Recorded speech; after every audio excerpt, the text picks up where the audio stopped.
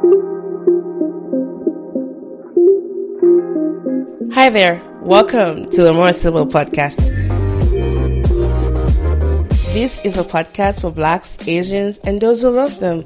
I am Mo, and I am your host, ready to spark your curiosity as I take you on this adventurous ride of exploring cultures through the stories of my guests from all over the world. On this show, we get really personal, discussing salient issues that are relevant to our contemporary age and also building community around them. As our guests exercise courage and vulnerability in sharing their life's experiences, we hope that in turn you are inspired by them and that you get the courage needed to set your own stories free. Enjoy the ride, and thank you so much for listening.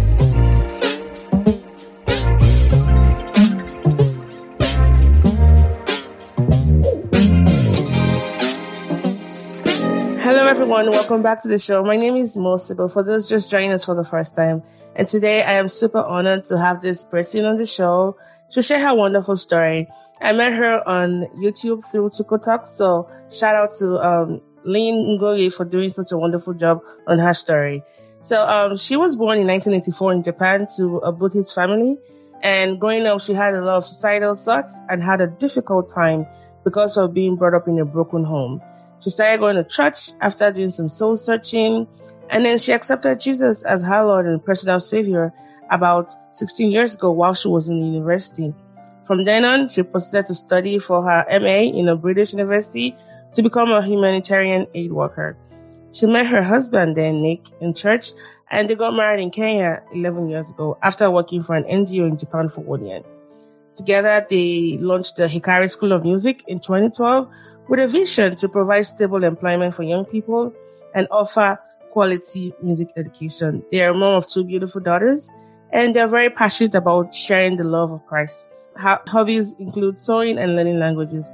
Everyone, please join me in welcoming Yuka Itakura Mwashimba to the podcast. Hi.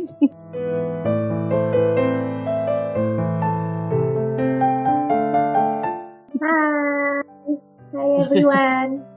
Hello. And really nice to have you back on the show. Back because this is our second time doing it. So hopefully we'll do, the network will be better this time around. We pray so.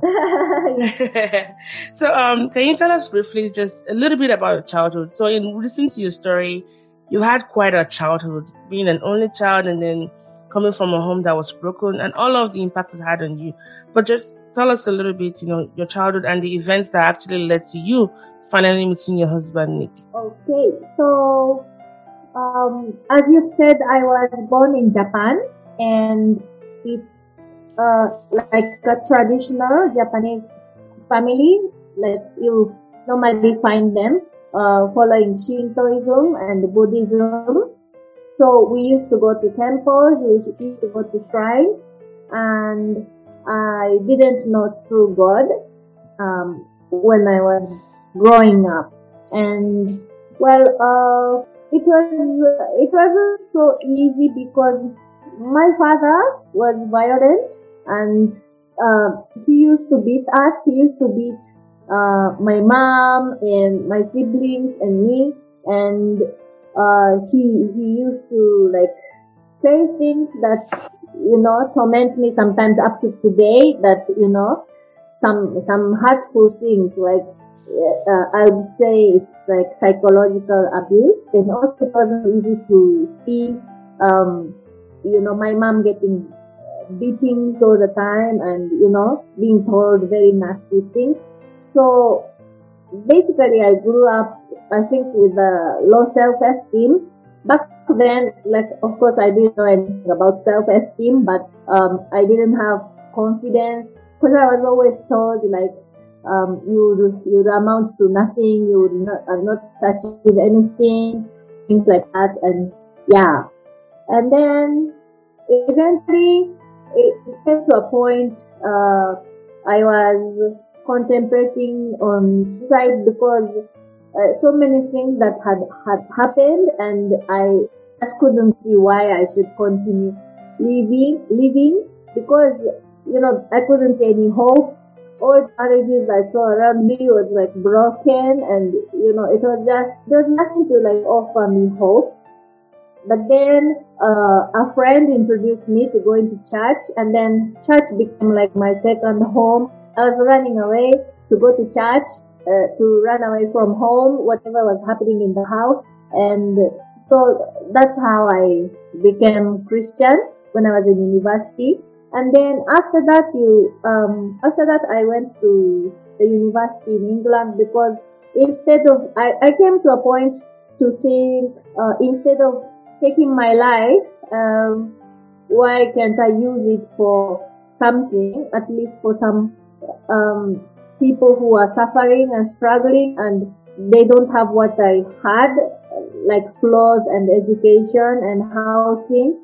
So instead of taking my life, why can't I just offer myself to help other people? So I went to a university in England to study humanitarian aid, and then at the church, I met Nick, who is now my husband. Wow, what a life! And I made a mistake earlier saying you were the only child. So correction on that, she had siblings. I can imagine that just switching from your religion of Shintoism and Buddhism, it caused a lot of maybe tension in your family. And you've not always been a Christian. And it takes a lot for a person to change their faith. Can you tell us, what that journey has been so far, especially in light of how life was tough for you in the past, and what your family, have they come to accept your new religion, even though it's not so new anymore? It was not easy, because you see, like, my father was, this traditional person, so he was like, now that's like bringing shame to my family, to our family, and now if you're a Christian, you can't participate in family gatherings and, to remember our ancestors and whatever. But at that point, I was like already at a point that, what is this person telling me? Because now, like, if you look at the life he's leading, I don't want to end up like him. So at least I want to try for myself the way that I feel might be the right way, and then I'll see for myself, because clearly what my father was doing was not working for me, according to me. So I didn't want to be like that. So I just decided to get baptized anyway, whatever, regardless of what he said. And well, so far, my other siblings, I think they don't mind it, and my mom, she doesn't mind it, but we haven't also been in speaking terms with also my mom, my dad, this far, like all this time. So I don't really know how they feel. Yeah.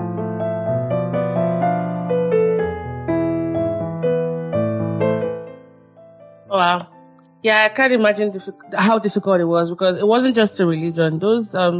It's a way of life. It's the way you all, interact. It's the way you do everything. So it's not just one aspect of your life. It's a whole life. I would like to just balloon out a little bit the suicidal part, because chances are some people that are listening to this probably, have had those thoughts as well. And like you, I am Christian, and I know Jesus is, is always the way. He doesn't promise us a life that doesn't have worry, but one thing he promises us, that his grace is sufficient for us. So can you just do like a compare and contrast what your life was before and then what it is like now, especially after letting Jesus into your heart, to provide support for those that might be having suicidal ideations? It's very, very hard when you're struggling with that suicidal thought, because it's like you're always thinking about it, and also you can't do it, and like, how am I gonna do it? What will happen to my family and all that? So it's not easy for somebody to go through that. And I just want to encourage, if anybody is having such a thought, I just want to encourage that it's not even worth taking your life, because there are so many things that you haven't tried out, and you already want to die with your own, small world that you already know. But you see, back then, I hadn't even really stepped out of Japan. I hadn't met, different people from around the world. I hadn't tried so many things. I was just like 20 something and already wanted to die. So there's no point because there's so much more that the world has to offer. You can go out and meet people. You can go and see, like the children in Africa, how they live, and they have much, much less than, what I grew up with, but they're so happy. And you start, if you just expose yourself to other things that the world has to offer, except, apart from what you already know, I think you get many inspirations, and there's so much more than what you're just seeing now. And your problem might be like everything to you, but actually it's so small if you see it from a bigger perspective. And to me, making the decision to give my life to Jesus has been the best thing that I have done in my life, because it has just turned my life around. Of course, it didn't happen like at that instant, but it has taught me to forgive. It has taught me to, accept other people the way they are. And it has taught me that, my way is not the only way. And also, like, it has taught me to, know that nobody is perfect. Everybody is a sinner. And so that's why we all need Jesus. And it has also taught me that, I am worthy. It's not like Buddhism or Shintoism where you have to pay something or you have to go to the temple and do something, some sort of rituals to earn the forgiveness. But it has, it's just a whole new understanding that, Jesus can die for someone like me. And it just gives you a whole new perspective, because I didn't think that, I have any value. Yeah, so just give it a try and you see if Jesus can change you or not. Because if you die without trying, maybe you're missing out something so big. Wow. Thank you for that. And just want to echo what you said about there's so much out there in the world. Yes, whatever you might be going through, it's a lot for you to want to, kill yourself. Mm-hmm. It's a lot. Acknowledge that, but there's also so much more. And so seek help. While we still talk about Jesus being the way, there are other people you can also talk to as well. I mean, religion is a part of it. Our relationship with Christ is a part of it. But if you need to be in therapy or be on medications, please, do what you need to do to get better. But remember that there's so much, and you're needed here. You're needed here to be alive. And we hope that you make it through. We're rooting for you. Mm-hmm. Now, let's talk a little bit just about, your husband, Nick. I watched your story on Tuko Talks, and I highly encourage people to go watch that, because I'm not going to say everything again, so I can give credit to Tuko. But it's quite enough for people from developing countries to migrate to developed ones. There's often that push and pull factors, but the reverse is the case for you. Aside from your love from your then boyfriend turned husband, was there any other convincing factor that has made you stay in Kenya? Because you've been there for quite a while. You see, of course, it was a big decision for us, whether he should come to Japan to live or I should come to Kenya to live. The biggest thing was that he is 10 years older than me. So at that time, when we decided to get married, I was just like a freshman from university. I had just finished my master's and I was just beginning my career.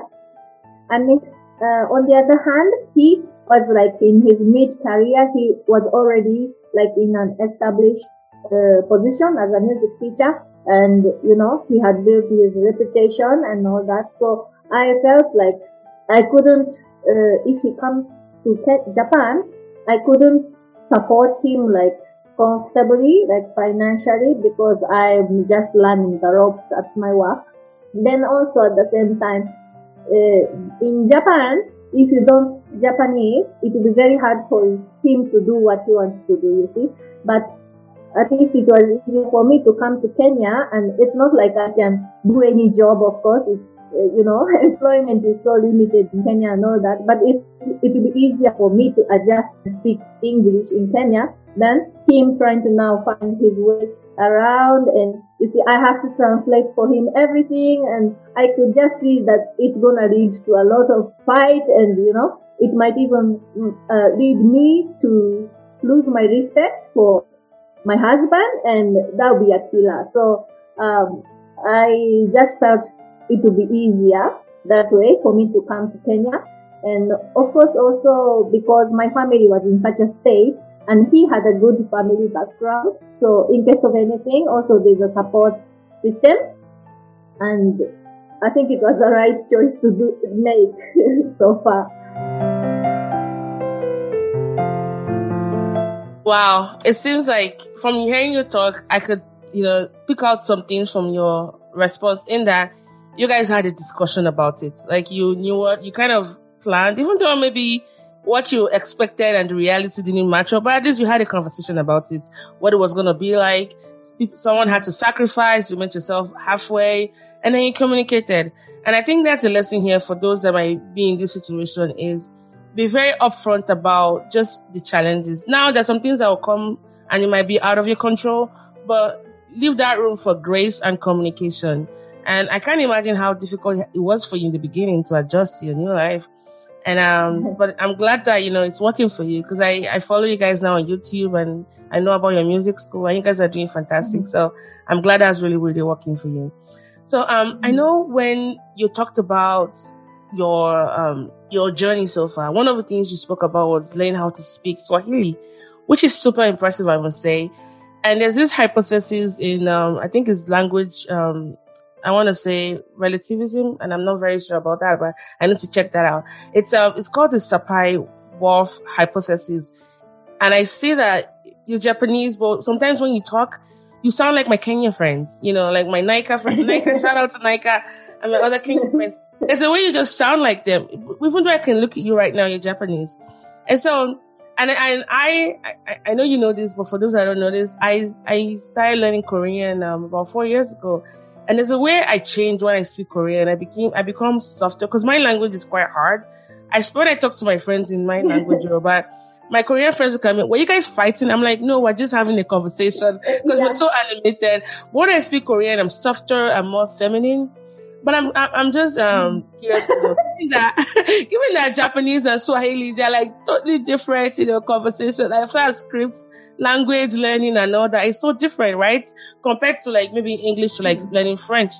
What helpful tips can you share on learning? And why was it important for you to learn your husband's, heart language? I think for me to learn Swahili, was not so hard because I just naturally have the love for languages.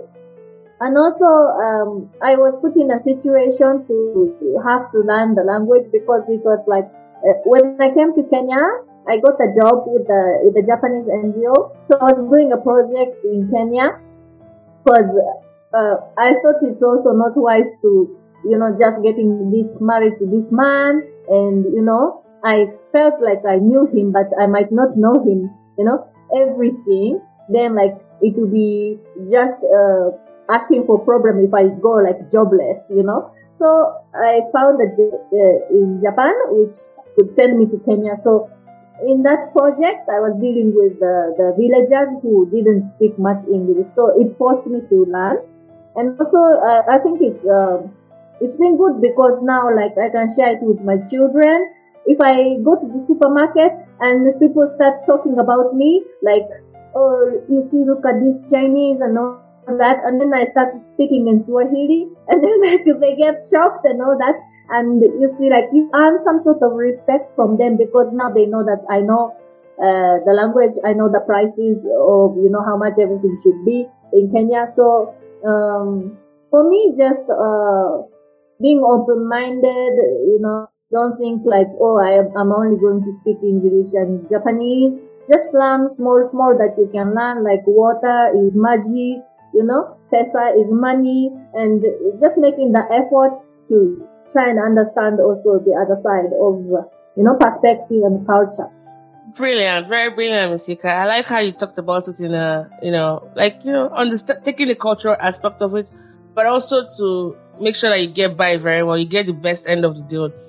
And I guess another thing to highlight from your response is just how a lot of those things worked in your favor. Because you were moving from Japan to Kenya, which, Kenya is still developing. You're able to play to your advantage to engage like NGOs that can sponsor your trip. So that's a tip for those that are moving from developed countries to developing countries. Now, the case might be a little bit different to like get, everybody wants to go to like, developed countries, but you played that, to your advantage. So that's really, really good. Now, from watching your video with Yuka, I know your mom was really, really worried about you, as every mom should be. You grew up in Japan, went to the UK, and then bam, you want to go somewhere in Africa. What? And in your early days living in Kenya, before I even talk about just that, so I volunteer here with an international organization. And in the past, they've had like this huge influx of Japanese and Kenyan students. They come together, like they come for like exchange programs. And there's always been, in the beginning, there's always that tension between the Japanese and the Kenyans because of the issue of time. For Japanese, if the train doesn't come 5 minutes before the time, it's already late. But for Kenyans, time is a different construct. It's not them being rude or being purposely late, but it's just a different kind of conversation. So I can imagine that your life was the adjustment you've had to make so far. But I'm curious to know, what are some of the things, that were challenging for you settling in Kenya? And how have you been able to navigate that? Because these are really important issues, because all your life you've been Japanese, and then bam, you moved to Kenya, way later in life. So please let us know how you navigated all of that. Well, I think the most important thing is to appreciate their culture and not think like because Japan is more developed, I am superior than them, or like, keeping time is better than keeping African time. Because each culture, I think, has their own reason how they develop, and they have their own beauty in it. So it's not like I am from Japan, so like everybody must keep time. Even in Kenya, if you're working with me, you must be 5 minutes before of everything. You see, it doesn't go like that, and you just have to adjust to their time, their way of thinking, and just appreciate their perspective, because it's just not going to work. You're not going to change the whole of Kenya according to your standards. So the hardest time was when my sister-in-law visited us, and then she said she was coming for lunch with her family. So you see, like I prepared from morning, and the food was hot at lunchtime. But then she said she's now on her way. And then like when I kept calling her, we kept calling her, and like by 4 p.m. she was still on her way. And then they eventually arrived at 6 p.m. Yet they were supposed to come for lunch. And then eventually she said, okay, we'll have like a sleepover. So you see, I wasn't prepared because I was like ready for lunch. But now I had to prepare the beds for the family, and I had to prepare now the breakfast also. And you see, I wanted to now like impress, because now I'm the younger sister to them. And you see, like, I married one of their brothers. And so like I wanted to make a good impression with the hot meal freshly prepared. But now I had to microwave everything and all that. So like that was the hardest, but I laughed about it, because now, even if you get annoyed, it doesn't make the situation better. So I just fixed the mattresses, I fixed the breakfast, and you see, those things just, I think, stretches you as a person to become better. Yeah. Oh my gosh, that's a very, funny story. And, I think you said it in a very wise way, is, see what you can do, and it's no use complaining or trying to like compare. There's no comparison. It's just different ways of life. And since you are living there, you know how they say, if you're in Rome, you behave like the Romans. So, that's a very funny story. So you had said previously that your mom, I want to say, for the lack of a better word, disowned you for marrying Nick. And I know, looking at your video on Yuko Talks, there were some comments on there, oh, her mom is racist. And I'm like, no, I don't think her mom is racist. She was really worried about her daughter, like a good mom should be. Mm-hmm. And now that you're a mother, can you relate to the reason for your mom's disapproval of your choice of a spouse then? Because, I mean, from what as I was watching the video from Tuko Talks, I could tell that your husband and your mom right now, they have a better relationship. But then she was, quite worried. Now, as a mom yourself, can you relate to the reasons for, your mother's disapproval of your choice of spouse?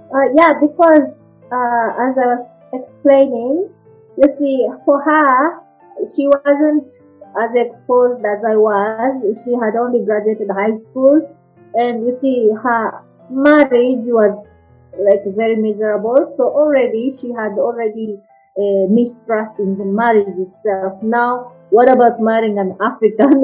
You see? And she, because of her also education background, she only knew Africa as shown on TV, which I think is a huge problem. They only show the poorest of poor, and they don't show the good sides of Africa, how we have a beautiful nature, we have the beautiful ocean, we have the richest, some of the world's richest people in, Kenya, Nigeria, some of the wisest, smartest people also. But they don't show that. They just show like people live on the tree house or something, and they wash in the river or things like that. So that's what she thought I was gonna do. But I relate to that how she felt, because I now understand how it was like at that time, because I was very young and I was so much in love with Nick. I just felt like resentment, how she's not, letting me what I wanted to do. But now I feel that it came out of love and concern. Yeah. Yes, I agree with you. I think it came out of love, because even I watched some wedding clips on, YouTube. Your mom danced a lot. She was dressed, and she looked very happy. And I can imagine that with, having grandkids. Usually they say grandkids sometimes are like the glue between, parents and their in-laws. So, I mean, it's always nice to hear that, the rough parts have been smoothing out. Now, with your choice of a life partner being non-Japanese, because I imagine that from what I know about Korean culture, which is kind of similar to Japanese culture, isn't that you like to maintain the family lines in a way. You want to make it as homogeneous as possible. So foreigners are not really, even though things are getting better, but historically, Japanese should marry, Japanese. Now, with your choice of a life partner and also changing your religion and I would say way of life, what's your current state of your relationship with your family, especially your kids with, your parents? Okay, as I said, there's so much that have happened since our wedding, and now I don't talk to my parents anymore, sadly, like both of my parents. But it's not just because of marrying in Kenya. It's just all about so many things, so many other things in the family and their own baggage, I would say. And so I have decided that it's best for my children to also keep a distance from all the turmoil because, it's not stable. So, like, I would get so much affected by how the things are in Japan, and then I take it out on them. So I just decided to keep some distance so that I can focus on my current family and protect it. So that's where we are now. But I am praying and I have belief. I have faith in God that, He's still working on it. This is not the end of the story. And we are going to see how it turns out to be. Yeah. And, getting married in Kenya, for me, it really worked out. Because when I dated some Japanese boyfriend before, but it was just so much trouble because you just assume so many things are in common just because you're both Japanese, but you grow up in different family, different area of Japan. I grew up in city. My boyfriend had grown up in like a rural community. So then like the way of thinking is already very different. How a woman should behave in the house is also different, depending on the area you grew up with so it didn't work out because like in Japan, if you are with the Japanese person, you expect a lot of them to, know certain things, how things are done or like, but if I'm marrying a Kenyan person, you already know that you have to talk about everything. And so that really helps me because I think any marriage is like marrying a foreigner. Even if I'm marrying to a Japanese person, there's so many things that you don't have in common just because you're Japanese. It doesn't mean anything. And so, it really helps me to accept the way he is. And I think it does actually reduce the fight for my case, yeah. Oh, wow. I think you've given us a secret to a very good and happy marriage is that don't assume everything about your spouse, even if they are from your culture. Treat them like you're marrying a foreigner because you really are marrying a foreigner. Even if you grew up on the same street, they have different ways of doing things. And then now you have to learn yourselves better. Oh my gosh, Yuka, that's super smart, super, super smart. Thanks for those wise words. Now let's talk about your beautiful girls. I think biculturalism is one of the many ways to reconcile culture in a homogeneous way. Now, not everybody can go marry, someone from another culture. But let's talk about your own story. Given that your kids are both, Japanese and Kenyans, how are you helping them express and navigate this? And how do you even share your Japanese roots with your children? And what tips do you have for parents who might have like similar dynamics? I always tell them that you're half Japanese and you're half Kenyan, and so you can work or study in Japan if you want in the future, or you can stay in Kenya. So you have all the choices. You can do anything you want, and I try not to make them any like less compared to other people who are like and thankfully, we also have an international community where we live. I think it's more international than if we had lived in Japan because we have Indians, we have Americans, we have many missionaries who come from abroad, and we have many mixed kids. So I don't think they really feel like, they're different or anything. So in that sense, I think it's better for them to live here than in Japan, which is more like homogeneous community. If you say something like, how did you make your hair so straight? I also wanted a straight hair like yours.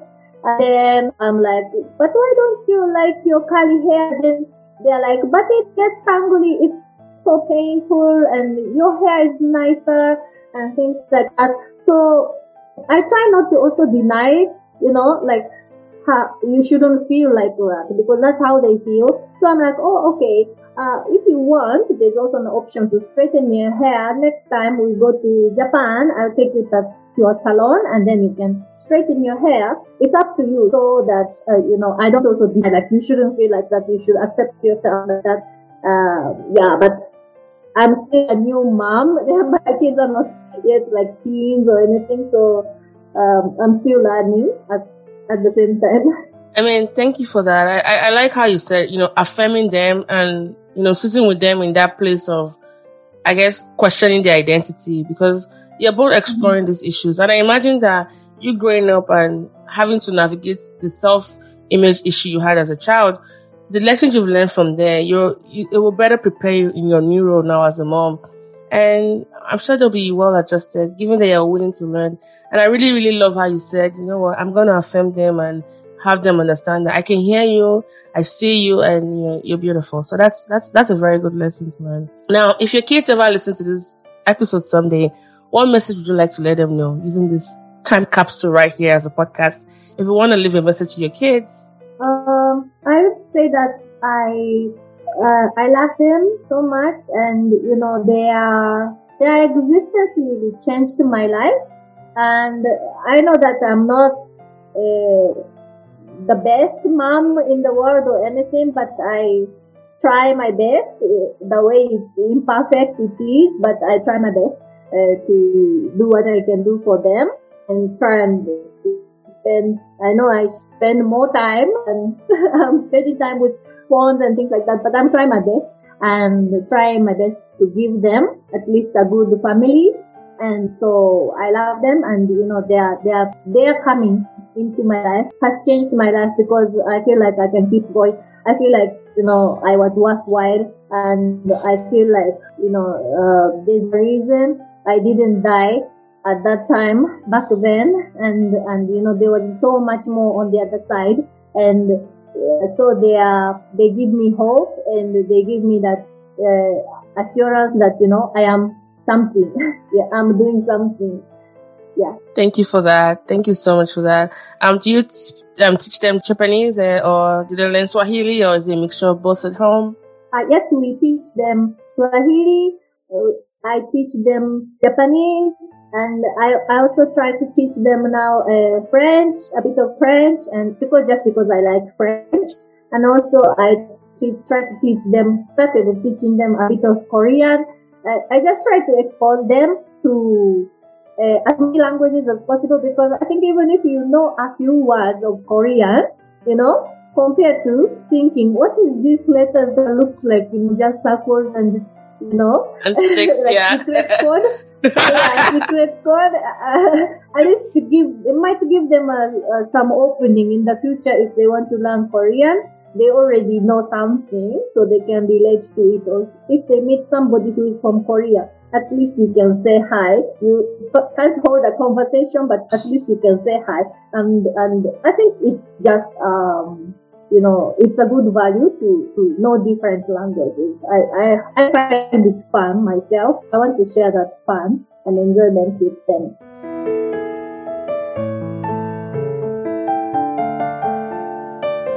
I agree. I mean, your kids already being Japanese and Kenya has already, helped them be more exposed. But definitely language is one of the ways to, explore cultures and, get to understand other ways of life. Acknowledge the differences, but hopefully the similarities can bring us all closer together. Now, you and your husband run the Hikari School of Music, and I know it's a Japanese word for, I want to say, is it hope or is it love? I'm not sure. But light. I knew it was something really positive. Can you tell us what this is all about, and what was your dream and vision behind it? We started it because my husband had the dream that I want to one day own my own music school, and back then we were working in an international school as music teachers, and that life of employment was good because it gives you stability, but at the same time it's like you keep repeating the same cycle of school calendar every day, year in, year out. You write the reports and all that. Definitely it's good, but he had that vision to start the school, and for me as a wife, my part was to support him. So one time was right, we decided to leave the employment and give it a try. We didn't know if it was succeed or not, but we just said, why not try? Because you don't want to die not trying. So we named it Hikari because we wanted it to be the light to the community, like something that offers hope, and something that where you can come and discover also what you have been, what God has installed in you. And so there's a verse in Matthew where it says, if you have a candle light, you don't put it under the table, you put it on the table so that everybody can see it. So our motto is let your light shine. So the idea came because music education, especially where we live in Nakuru, is not yet so much valued. In Nairobi, a lot of people are happy to pay for music education and they know the value. But in Nakuru, they feel like, what is it for? What are you going to do with that? It's not going to give you any job and all that. But there's so many kids who are talented. There are so many others who are talented, and that talent goes undiscovered the whole of their life because they're not given the opportunity. And it's not about we need to give you a job, because learning music or learning language, it's just enriching your life, and you see, it makes your life like more beautiful, more enjoyable, and it just makes it more full. So we want it to be like the source of hope to the community. And so that's why we named it Hikari. And in the beginning, of course, we were just two of us and we didn't know, but when it started growing, our prayer has been that may it never be about money. May we never use it just to, enrich ourselves and going for a holiday and things like that, but, to share what we have and enrich our other people's lives. So that's why we started employing other people, and we try to pay as the best we can to them and offer source of employment to the people, because in Kenya also employment for youth is a big problem. Yeah. Yeah. It's the same in Nigeria as well. They're underpaid and undervalued. Wow. I can imagine there being some adjustments you've had to make. If I can imagine doing business in Nigeria, it might be the same as doing business in Kenya. There's so many, loophole, like administrative red tapes, so many things you have to do that can be quite frustrating. So wishing you the best in all of that journey. But I'm curious to know that the question I have for you next is, I'm married, and sometimes, I go like, oh, thank God we don't work together. When it's just like, when things are like really, really tough, like at least I can go to work and just take my mind off it. But you're married and then you also work with your husband. Now, of course, there's so many advantages to working with your husband. Definitely. But we're not going to talk about that because it will make for a fantastic, sizzling, scintillating conversation here on the podcast. But what are some of the things? How do you make it work? Work is work. Work is home. Work is, husband and wife together. How are you doing all of this? Actually, it's not easy at all, and it was hard, until very recently. But then, one time we attended after Corona. Actually, we attended how do you call it? It's like a Bible study course for Christian couples, and there was a course for husband and there was a course for wives. And my biggest challenge at that time was I would suggest things to improve hikari or, do things better. You see, as a woman, you see so many things that can be improved, and you see so many things at the same time. But for men, it's like they are focused and they don't see so many details. That's what I come to learn. And during that course, he came to a point to realize that I have to value my wife's opinion because she's a helper. Because I was at a point where I was asking myself, I'm supposed to help this person, but he's not listening to anything that I'm saying. So how can I help? I was so frustrated because I could see so many things that can be improved or he shouldn't do, and then he doesn't listen. But anyway, I think it's a journey. And so, just also try to see it positively, because you see, every bad thing has also a positive side. For me, I can say that he's too lenient maybe with the teachers. He's too soft, he's not telling them off as he should, and I have to tell them off on behalf of him, and I'm the always the baton and things like that. That was the part of the struggle. But also, if you try to look at it from the other side, it's he is patient. I'm not patient at all. So, those are values you see. In Kenya also, you can say that they don't keep time. But if you see it from the other way, it's more relaxed. Nobody is in a hurry. You're not stressed out. So everything is has a flip side of coin, and try to appreciate, and also try to continue learning in the Bible, or talking to people who are more experienced than you in business or in the Christian journey as a married couple. Try to talk to them and get their wisdom, because no marriage is problem free, and you see, it's a journey and it helps you grow, because definitely if I'm single, I wouldn't be having to learn all these things that I have to learn because of Nick. But thanks to Nick, I have to make the adjustment. I am a better person thanks to Nick. He's like a mirror to show, where I have to grow still. Yeah. Wow. I couldn't have answered that any better. That was really beautiful. And your husband and you sound like my husband and myself, because I am not the patient one. And you're right. I think there's a grace God gives us as women to be able to have that, almost we can think in the future. We can see things, and we're almost always right. But then we also have to learn the patience Yes. to deliver our message well in a respectful way and not go, but I told you so, you're working together as a team. Exactly. And I think it sounds like you and your husband, I can tell that you're a team together and you've understood, like, you have to grow in certain areas and he has to grow in certain areas. Is how you can have the other person help you grow in your own area to make for a well-rounded, balanced person. So thanks for that reminder. We're almost done now. I just had this final questions for you will be looking back at the ups and downs of your journey. From Japan to UK to Kenya and then settling there. Who knows where you're going to be next? Do you have any regrets about your decision so far? And I'm assuming probably you don't have any, but what are your hopes for the future as well? I don't have regrets. I am so happy that I gave my life to Jesus, and I'm so happy that I made the decision to marry all the way in Kenya. Of course, it wasn't easy, but we found a way, and by God's grace, we're still together. And I'm really, really surprised with myself that I'm still married after 10 years. And because I came from a place where, all marriage was failure. So I didn't have any, idea of how a happy marriage looks like.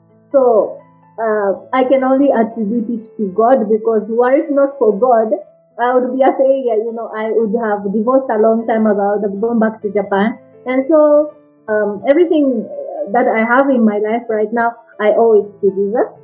And, a regret would be, I just wish that I could have a better relationship with my parents. Like, the other day it was Mother's Day and my kids wished me Happy Mother's Day, but I couldn't talk to my mom like Happy Mother's Day. So that's just a little bit sad, but I came to just think that every life has a challenge. It's not like, I'm the saddest person on the whole planet. Every life comes with a challenge. Some people are born with disability. Some people are born with family problems. Some people are born some other people are rich, but, A, B, C, D. So just accept, the challenges that are given to you. There's no life that is perfect. And you have a reason why you are given that family. So I am hopeful for the future that I am going to see how this story is going to act like. I don't think it's just going to be a sad story, a broken family. I'm hoping and believing that one day the rest of my family, everybody will be saved, and I don't know. And I will come to testify maybe, but some days, actually, it's really hard because you keep praying every day for them, but you don't see any progress. But my hope is that God is a living God. He's not dead. He's not a statue who, can't hear. He is seeing what you are doing right now. He is seeing your pain right now, and He is alive today at this very moment. He is listening to our conversation, and so He's working on your problem. I don't have really regrets in that sense. Wow. I do hope that, your family, you guys reconcile in a very healthy way. And sometimes it's needed to separate and, save, almost like protect yourself. But I know your desire is to have that connection back with your family. So I pray everything goes well for you as well. Mm-hmm.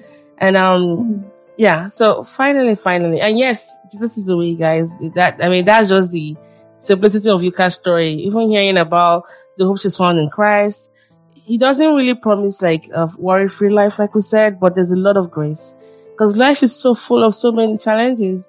But I know that as Christians, one of the things that comforts us is that everything will work together for our good. Even the bad things will work together for our good. Now, where can people find you? Where can they find more about your program? I follow you on YouTube, and you sing so wonderfully well, by the way. I love your voice. I love thank you. The way you guys combine a lot of, languages and the things you do, and just, the kids you guys get involved together. I know it's moved virtually as well. But for those that don't even know about the Italian School of Music, where can they find you guys on social media? Or even your email address as well? We have Instagram, we have Facebook. You just search Hikari School of Music and it comes. And also, if you want to email us, just write Hikari School of Music without any comma or full stop at gmail.com. Technical School of Music as one word and at gmail.com. And we offer online lessons on all instruments, voice lesson, and we also have language lessons. Yeah, you're welcome. Yes, guys, go check them out. And this was it. This was really nice talking to you today. Wishing you the very best in everything you do. And I have a feeling we're going to talk again, like on the podcast. But I just want to really thank you so much for your time. It was really a huge honor to share your story and also get to know more about your passion, not just about music, but also about community and your love for family. And so, yeah, on behalf of every one of us here on the show, I want to say thank you. Arigato, Yuka-san. 감사합니다. Yeah, 감사합니다. All right, guys. Bye for now, and don't forget to check other episodes on the podcast and of the podcast wherever you get your podcast on. This has been the More Sibyl Podcast, and I remain your host, More Sibyl. Thank you for listening to this episode of the More Sibyl Podcast. Well, guess what? There's plenty more where that came from.